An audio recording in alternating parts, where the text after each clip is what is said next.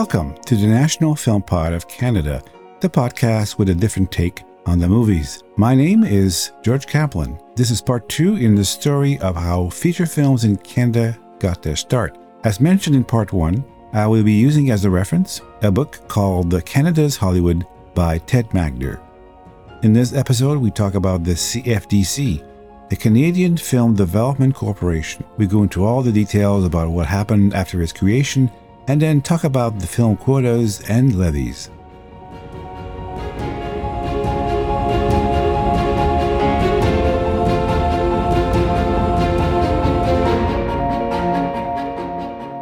Chapter 7. So, even though the legislation had been passed to form the CFDC, the government took its time to actually get going. The chairperson and the board of directors were not appointed until February 1968. And 1 year later, Michael Spencer was named executive director. And it was late fall before the corporation made its first investment. And the author in the book says here, well, since it had taken the federal government over 40 years to initiate some form of public support for feature films, this latest procrastination may seem neither inconsequential nor surprising. The CFDC approached the issue of Canadian content with a carrot by offering subsidies to defray or underwrite the cost of production. But the one-time grant of $10 million and the decision to forego legislative measures with respect to distribution and exhibition also suggest that the state was taking a minimalist approach. The corporation was not to engage in production itself. It was to operate as a banker with a solid interest in securing a return on its own investments. So they thought that the corporation would have a finite existence. The government, I guess, thought it would be limited. It was to establish the foundation for a future film industry, and over time it would become self-financing and self-generating. So they thought. But since the government took no action whatsoever about the problems of exhibition and distribution of films in Canada, this was not going to be successful. The corporation was not empowered to regulate the circuit of distribution and exhibition. It was only there to advise and assist producers in their search for a deal. So the CFDC had been in the so-called movie business for less than a year.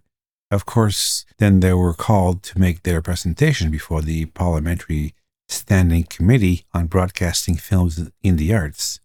And the man in charge of that described the CFDC as a specialized bank established to provide financial assistance on the basis of which a film can be launched. Quote, "We are not filmmakers," he explained. "We are just investing money in making loans.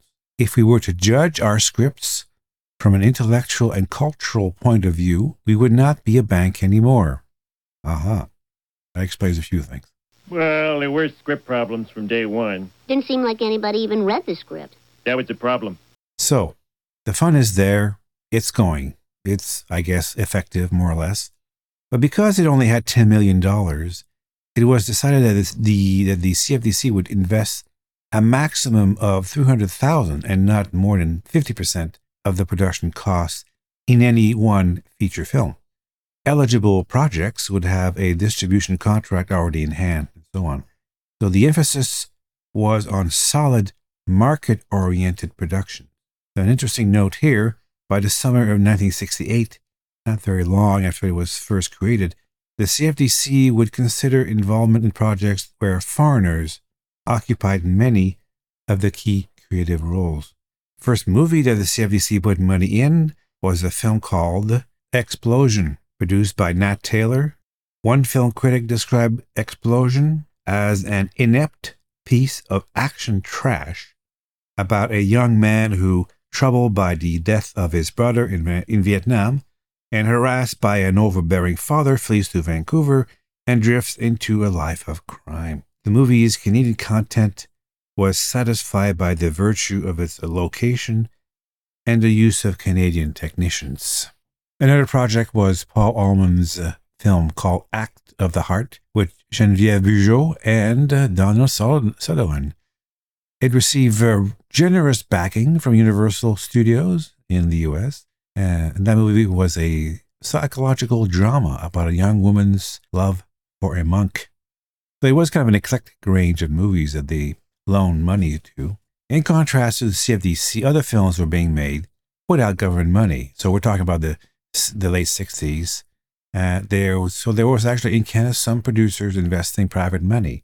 In 1969, there was a Quebec producer called Denis Héroux, and he released a movie called Valerie. It cost $70,000. It was made in black and white with purely private money, nothing from the government. And it earned over $1 million in Quebec province. And basically the reason why is because it had a lot of nudity. So, because this was in the late 60s, 69, so it had to do with the fact that the success had to do with the fact that it had a lot of sex. So like movies were kind of becoming more liberal in the use of nudity and so on. So producers took advantage of that. And the CFDC, I guess, looking at that, eventually became a partner in this new trend of what you might call, I guess, soft porn movies. It wasn't really porno, I guess, but about the way we think about it now, it was more like soft core porn, I guess. But it was more like soft core, but that was the trend in the late 60s. So it was mostly just nudity of women. The corporation between 1969 and 71 financed movies called The Initiation. Love is a four-letter word. Human love and films, and all these films I have not seen, and probably nobody should ever see these things anyway. There is one that I do remember. It was called Deux Femmes en Or, which from Quebec, which translated would be more like, I guess the English title would be like Two Really Great Gals. Oh, that's a really rough translation. And this movie was made with the money of the CFDC, and it was the most commercially successful, grossing over $2.5 million in Quebec. 1 out of 3 Quebecers have seen it. And again, mostly it was comedy, kind of like Canada's first sex comedy. This movie I have seen, and well, I'm not going to say. It's not bad, but it's just like stupid. And of course, down south in Hollywood, Variety magazine called this trend maple syrup porno. And it basically played a role in establishing a commercial base for the Quebec film industry, based on softcore porn movies, basically. I guess nobody remembers those things nowadays. But not everyone was happy about the CFDC's decision to support those types of movies. Of course, people complained and said there was a kind of a bunch of crummy sexploitation movies. So like a movie that was called Love is a four-letter word. They called it like a pornographic movie with pretensions. The government and the corporation received a bunch of complaints from private citizens. Surprisingly, they actually saw them. Yeah, because of course these private citizens, I guess they actually saw those movies, obviously. And these complaints came mostly from somehow, I don't know why, southwestern Ontario. I don't know why that would be the specific region that would complain the most, but there you go. And so they were all furious about their tax money spent on these things. The corporation responded to this criticism, saying that in a typical kind of bureaucratic jargon, it said, quote, it cannot take a moral position vis-a-vis its applicant, unquote. After 1971, the issue went down because these movies kind of declined in popularity. Everybody got their fill of nudity, I guess, and they moved on. And just as the author says, this episode highlights the troubles that can face public officials once they become responsible for the content of popular cultural products. The author asks this question. In terms of their creative personnel and distribution contracts, these films were very Canadian, more so than many others. But were they Canadian in terms of their content?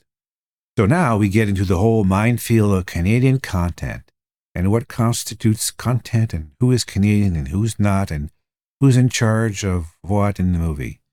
That's a slippery slope, as they say. So to fulfill its mandate that it invests in films with significant Canadian creative, artistic, and technical content, the corporation decided to base its principal calculations for support on the level of employment in the creative position. So by 1970, the CFDC required that at least 2 of their films, 3 principal creators, producer, director, or screenwriter, be Canadian, while a maximum of 2 of the other major creative cinematographer, designer, editor, composer, who could be non-Canadian. But the criteria became a source of controversy, as we know then and now. And many Canadian filmmakers said that for those who wanted to circumvent the intent of this criteria, there was still considerable room in which to maneuver, since it's not uncommon for films to have more than one producer or screenwriter.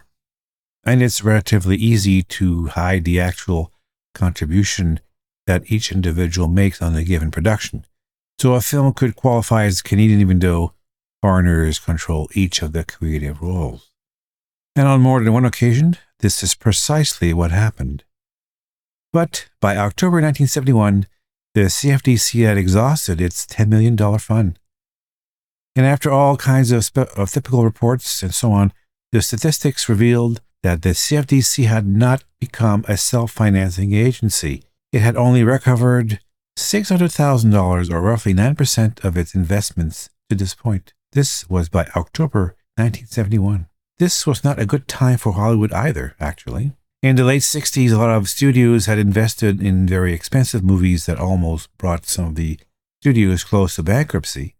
In 1969, the author says, the American majors had a backlog of unreleased films worth $1.2 billion. The success of inexpensive, independently produced films like Easy Rider and the failure of the big-budget musicals, like in the wake of Sound of Music, had thrown the industry, the American film industry, into confusion.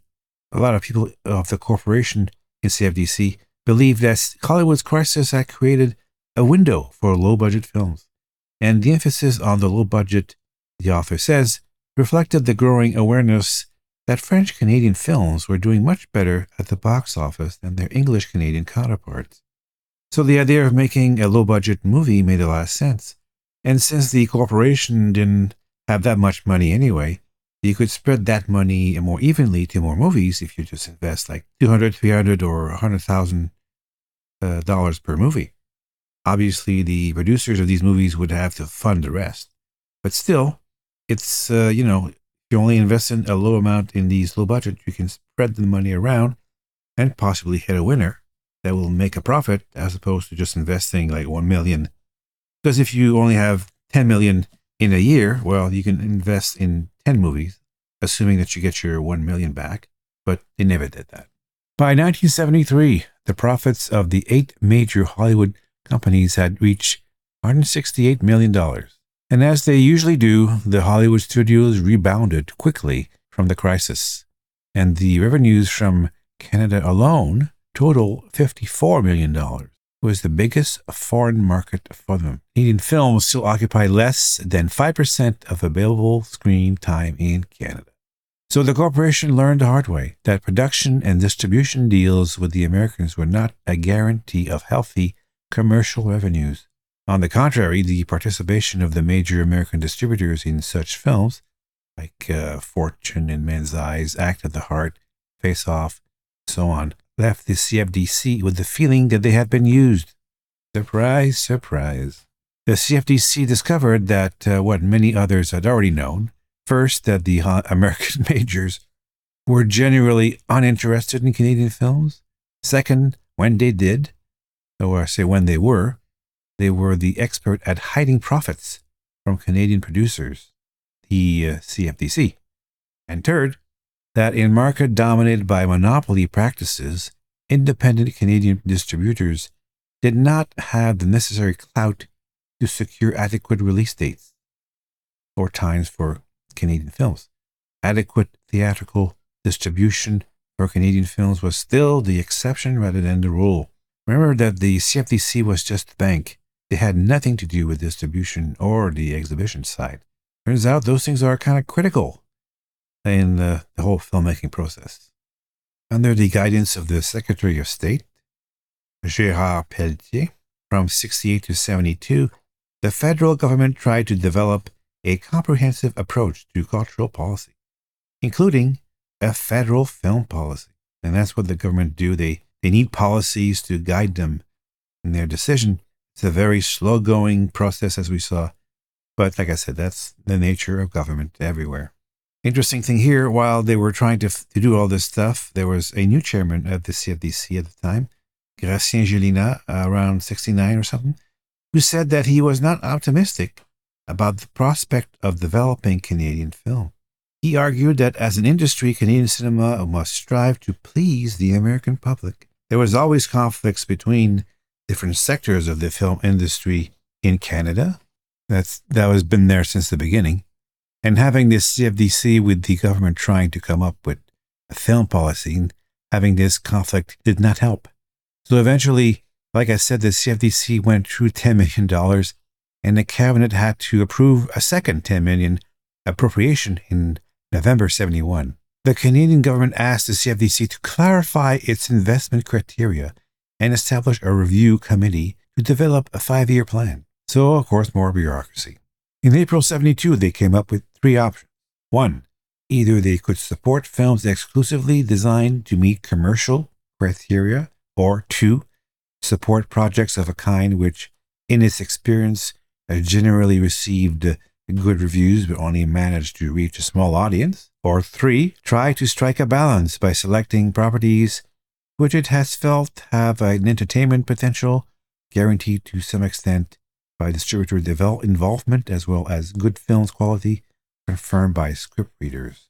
Many of the film which is supported largely on the ground of commercial promise had been disappointing from the point of view of audience response. Commercial success appears to be unpredictable, really. So after much discussion, the corporation decided to select option 3. It was trying to fashion its own compromise between commercial and cultural. Before this policy was announced, there was a Toronto Filmmakers Co-op who had some ideas about all this.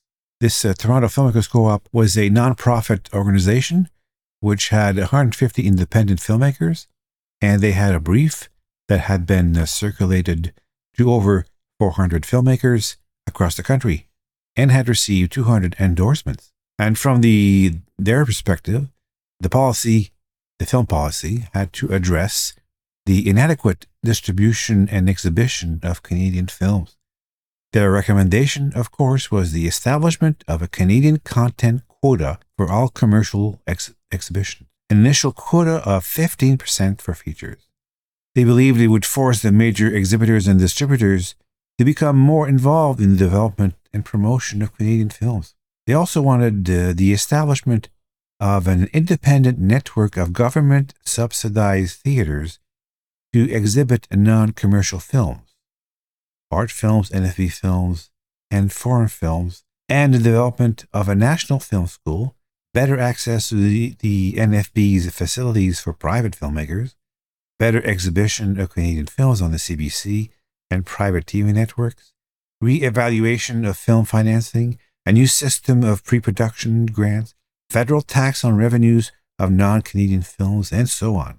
All very, as far as I'm concerned, very reasonable things. And we're not being funny. The co-op's position on Canadian content came close to the CFDC's own that I just mentioned. But in general, the brief symbolized the continuing conflict between different interests within the private film industry. And of course, a compromise was tried. Magder says here, eventually, the CFDC's halo faded quickly because its films were not having the desired effect, neither making money nor raising a national consciousness. The government stopped short of taking measures that would seriously disrupt established market practices, which basically means angering Hollywood. Here the author makes his own point that to explain this situation that we had in Canada, relations of dependency on, of course, the U.S. And he makes a few interesting points here, basically saying that in the first place, a large segment of Canadians have come to rely on the existence of American capital money in Canada as a source of its livelihood, so either direct or indirectly, like in the case of people who manage and direct American subsidiaries in Canada, like famous players. So people who obviously depend on outsiders for their business, or indirectly, as the case of independent exhibitors and producers and film workers, who basically are dependent also on what's happening in the U.S. Again, the branch plant model. So here he makes more interesting points that not that many people do make when writing about the Canadian film industry. He says, quote, that Canadians have come to enjoy and identify with much of what passes for American culture. There has never been sustained or broad-based opposition to the fact that Hollywood, in the words of the Massey Report, quote, refashions us in its own image, unquote. By the early 70s, if not earlier, Canadians had by and large come to regard Hollywood films as the normal and natural form cinema should take. Any radical attempt to challenge seriously this relationship would surely be met with public displeasure, puzzlement, and resistance. Chapter 8. By the early 70s, the distribution and exhibition of films had become a major issue. Not only was it difficult for Canadian films to get adequate screen access, but the revenues generated by Canadian ticket sales were being sent back to the U.S. to support the production of more Hollywood films. The government thought there's basically two ways to fix this problem: exhibition quotas and a box office levy. A box office levy is a tax on ticket sales that goes towards financing film production, and exhibition quotas force the movie exhibitors to show a required percentage of Canadian films in movie theaters. At the time the CFDC was established, Britain had a screen quota of 30% for British first-run films. France, Italy, and Spain also had exhibition quotas. All the European countries mentioned also had adopted a levy of one form or another. Canada did have a kind of levy. There was a thing called an amusement tax. It was applied in most provinces, but the revenues generated did not go directly to support film production.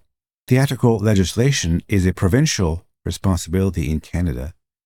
In the end, the government sought a way around the problem because they couldn't or wouldn't directly confront the Hollywood majors. Of course, there were theater exhibitors here in Canada who didn't like the idea of quotas and levies. So the government sought a way around. It found a solution in something called capital cost allowance. And what's this thing? Well, it's a deal that worked kind of like this. An investor places like $30,000 of their money in a film whose total budget cost is $100,000. So the cost allowance is calculated on the total cost. So if an investor is in the 50% tax bracket, he or she will enjoy a $30,000 tax deduction in the first year, $12,000 in the second year, and so on. So the leverage at, let's say, 2 to 1 is relatively small, but by 1972, some deals were based on leverages of 10 to 1 or more, which is a lot. This leveraged cost thing was behind one of the early attempts to establish a stable and large-scale Canadian production company.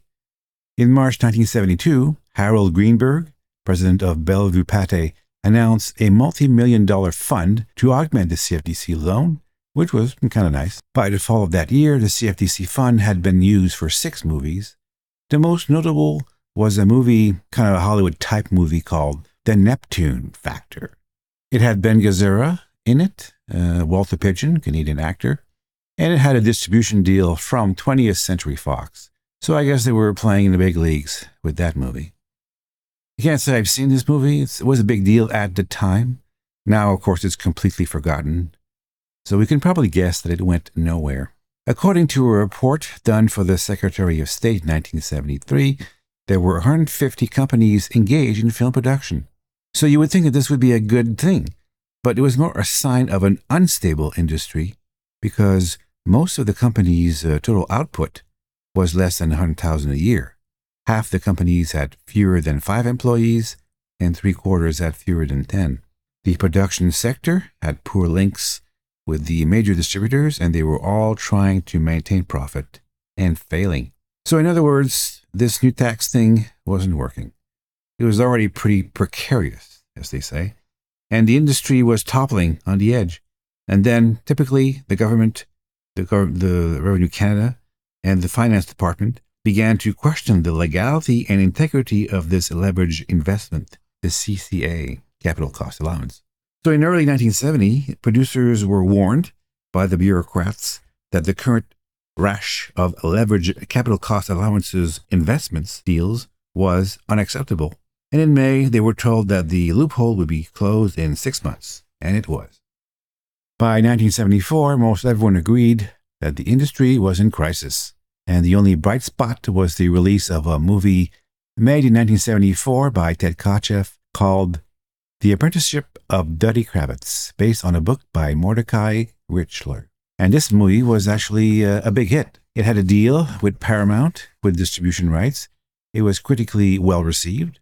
It was commercially successful, and even won an award at some film festival in Europe, I think. But you couldn't base the success of an industry based on this one film. Despite this bright light, the industry was on the verge of collapse. In 1974, there was a standing committee from the government on broadcasting, films, and the arts, another committee. And they had a meeting with the newly formed lobby group called the Council of Canadian Filmmakers. They were angry and frustrated by a government and industry that apparently held Canadian films written, produced, directed, acted, and made by Canadians in high disregard. And this new lobby group launched a political offensive. So they met with CFDC officials and all the other bureaucrats, and basically they said that, they were happy that the government had done something about establishing a fund for film production. That was good. But after 6 years, it ain't working. The film financing system doesn't work, and there was only 13 films produced in English Canada in 1972, 6 in 73, and only 1 in 74. The film distribution network doesn't work. In 1972, less than 2% of the movies shown in Ontario were Canadian, less than 5% in Quebec. The exhibition system doesn't work. The foreign-dominated exhibition industry, Hollywood, basically, grossed over $140 million at the box office in Canada, and it's recycling only nickels and dimes back into future domestic production. So something's wrong, and we're not happy, they said. With the establishment of the CFDC, the government hoped to develop a framework for a healthy Canadian feature film industry without instituting measures that would anger Hollywood.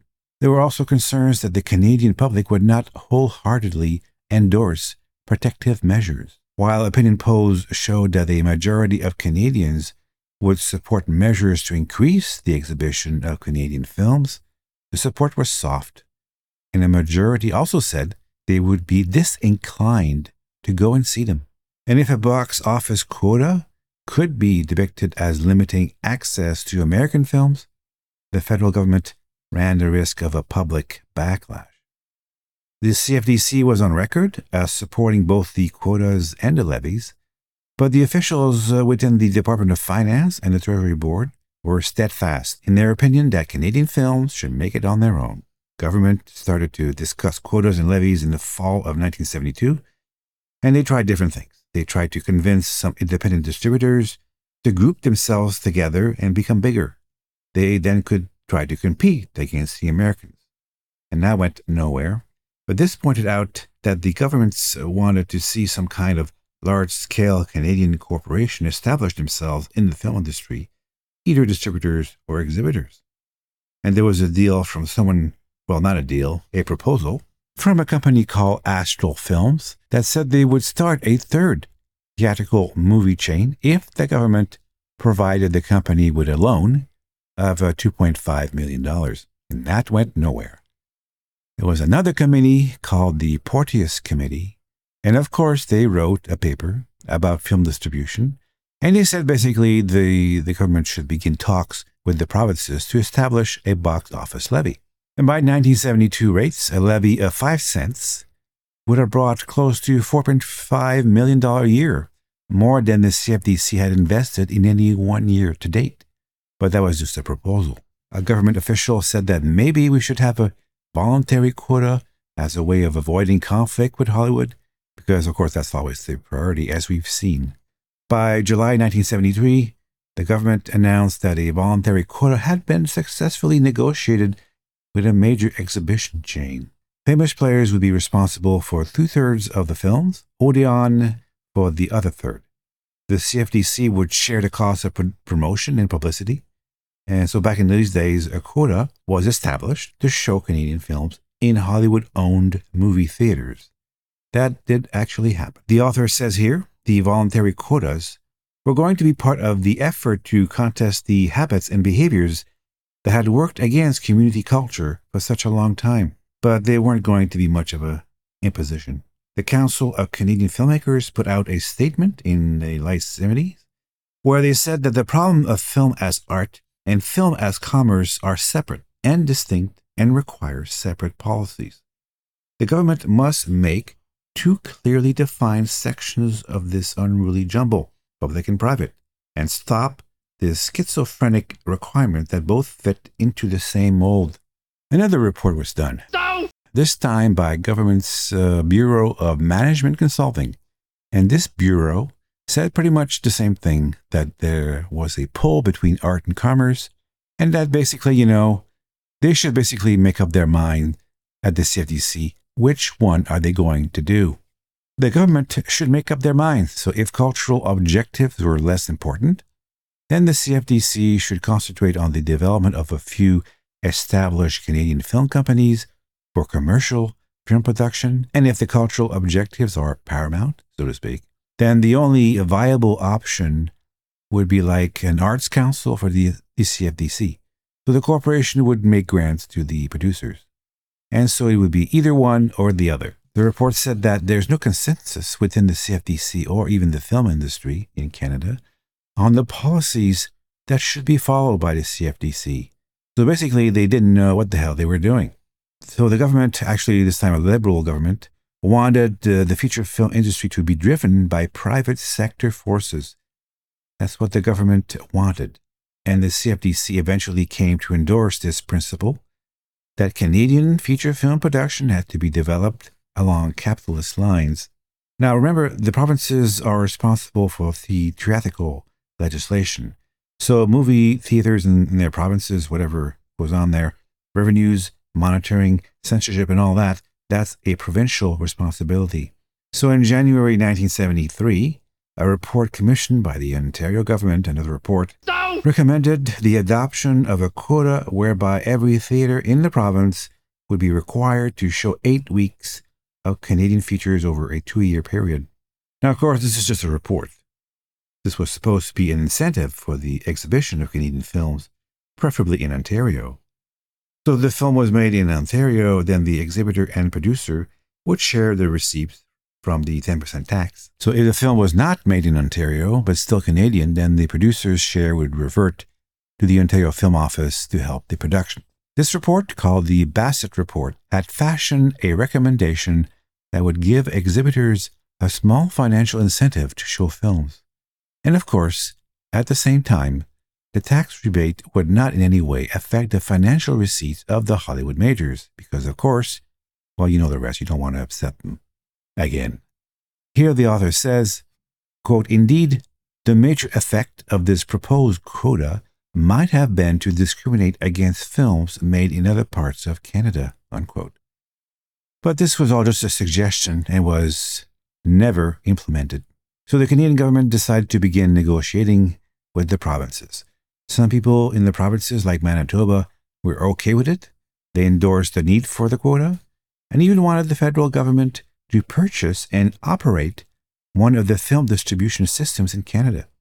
And that was the most radical position.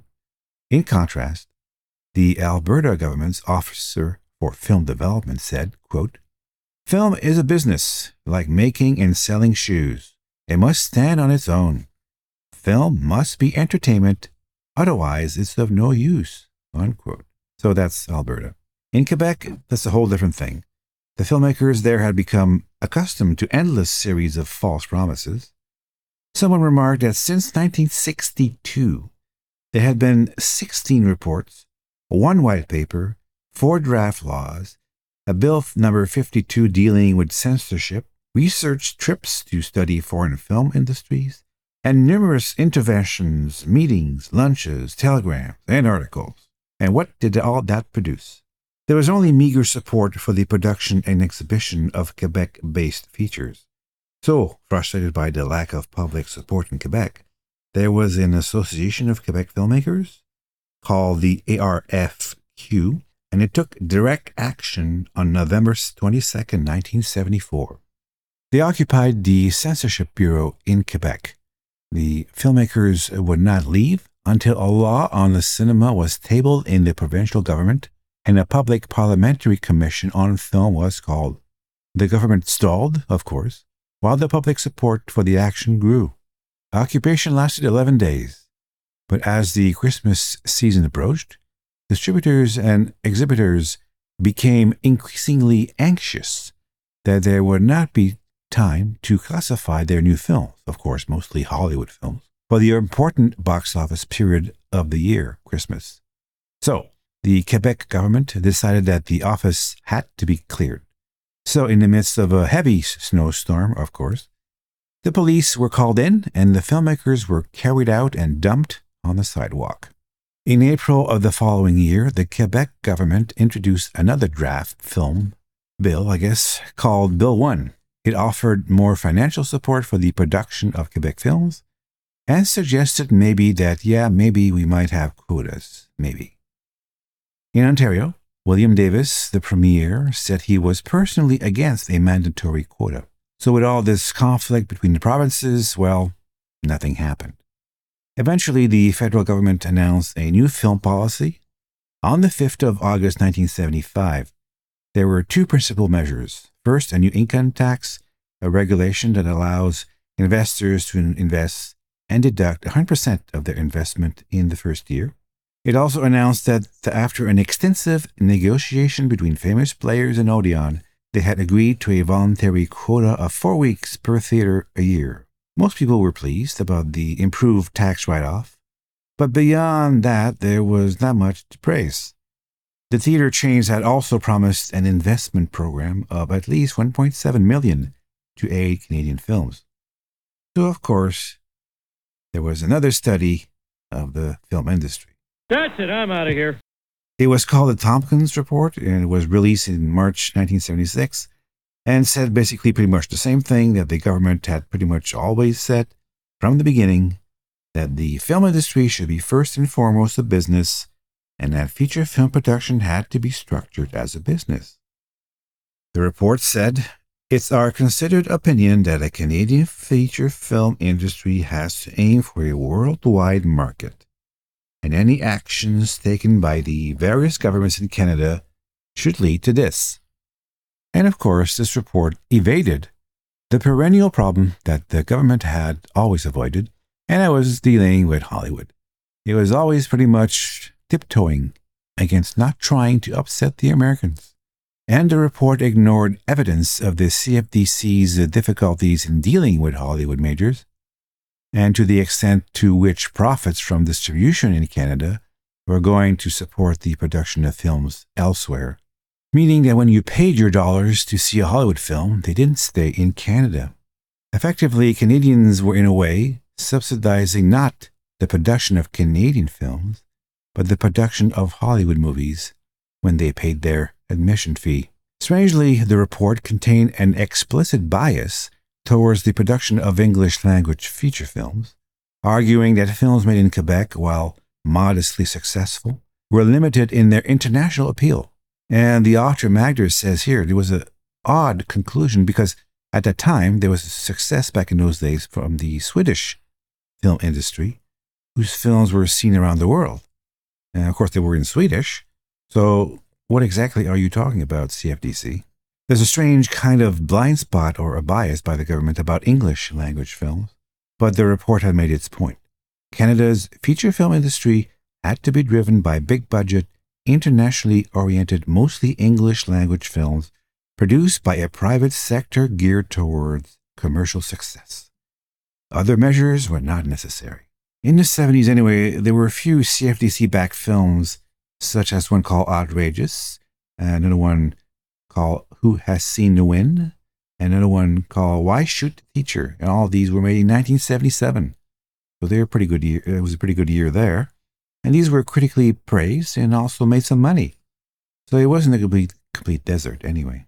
But there was some evidence that English language filmmakers were still interested in producing films that did not abandon cultural considerations.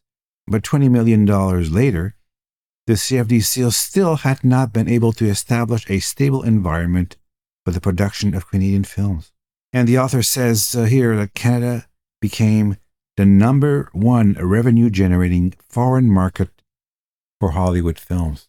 In 1974, the American majors recouped $54 million from the Canadian market. France and Great Britain, each with twice our population, had recouped $35 and $36 million respectively. In other words, Canada was way more profitable for Hollywood. The voluntary quota program was a sham. It symbolized the government's discomfort and unwillingness to deal with the issue of adequate distribution and exhibition of Canadian film. It had a desperate hope that the problem would go away, and it didn't. And with all these endless reports and proposals and counter-proposals, two rather predictable options surfaced. The first one, I think we've talked about that before from this Filmmaker Association, CCFM. They argued that the market structure for future Canadian films would be, with few exceptions, unprofitable. So instead of trying to make commercially viable films and failing, the government should begin to treat Canadian filmmaking as an art that merited funding along the lines of the Canadian Council. A theatrical levy and quota would provide the money and the venue for production and exhibition of fully subsidized Canadian films. But here's something probably kind of funny, I guess. I don't know if this comes from the author or from the report, but it said, quote, "In time, with the film setup just mentioned, Canadians might even grow accustomed to the oddity of seeing Canadian films in Canada," unquote. The second option, well, of course, that's the commercial one, which was in the Tompkins report, and said that the CFDC should develop a Hollywood North to make films that would be attractive to the Americans. And, of course, it would sell in the mainstream international market also. So you might remember that this is how Nat Taylor, remember him, had envisioned the film industry. And it was also the view of Ray Peck, which, remember him, we saw him earlier in the early days of early history of Canadian films, Ray Peck. And even John Grierson mentioned this idea of a branch plant.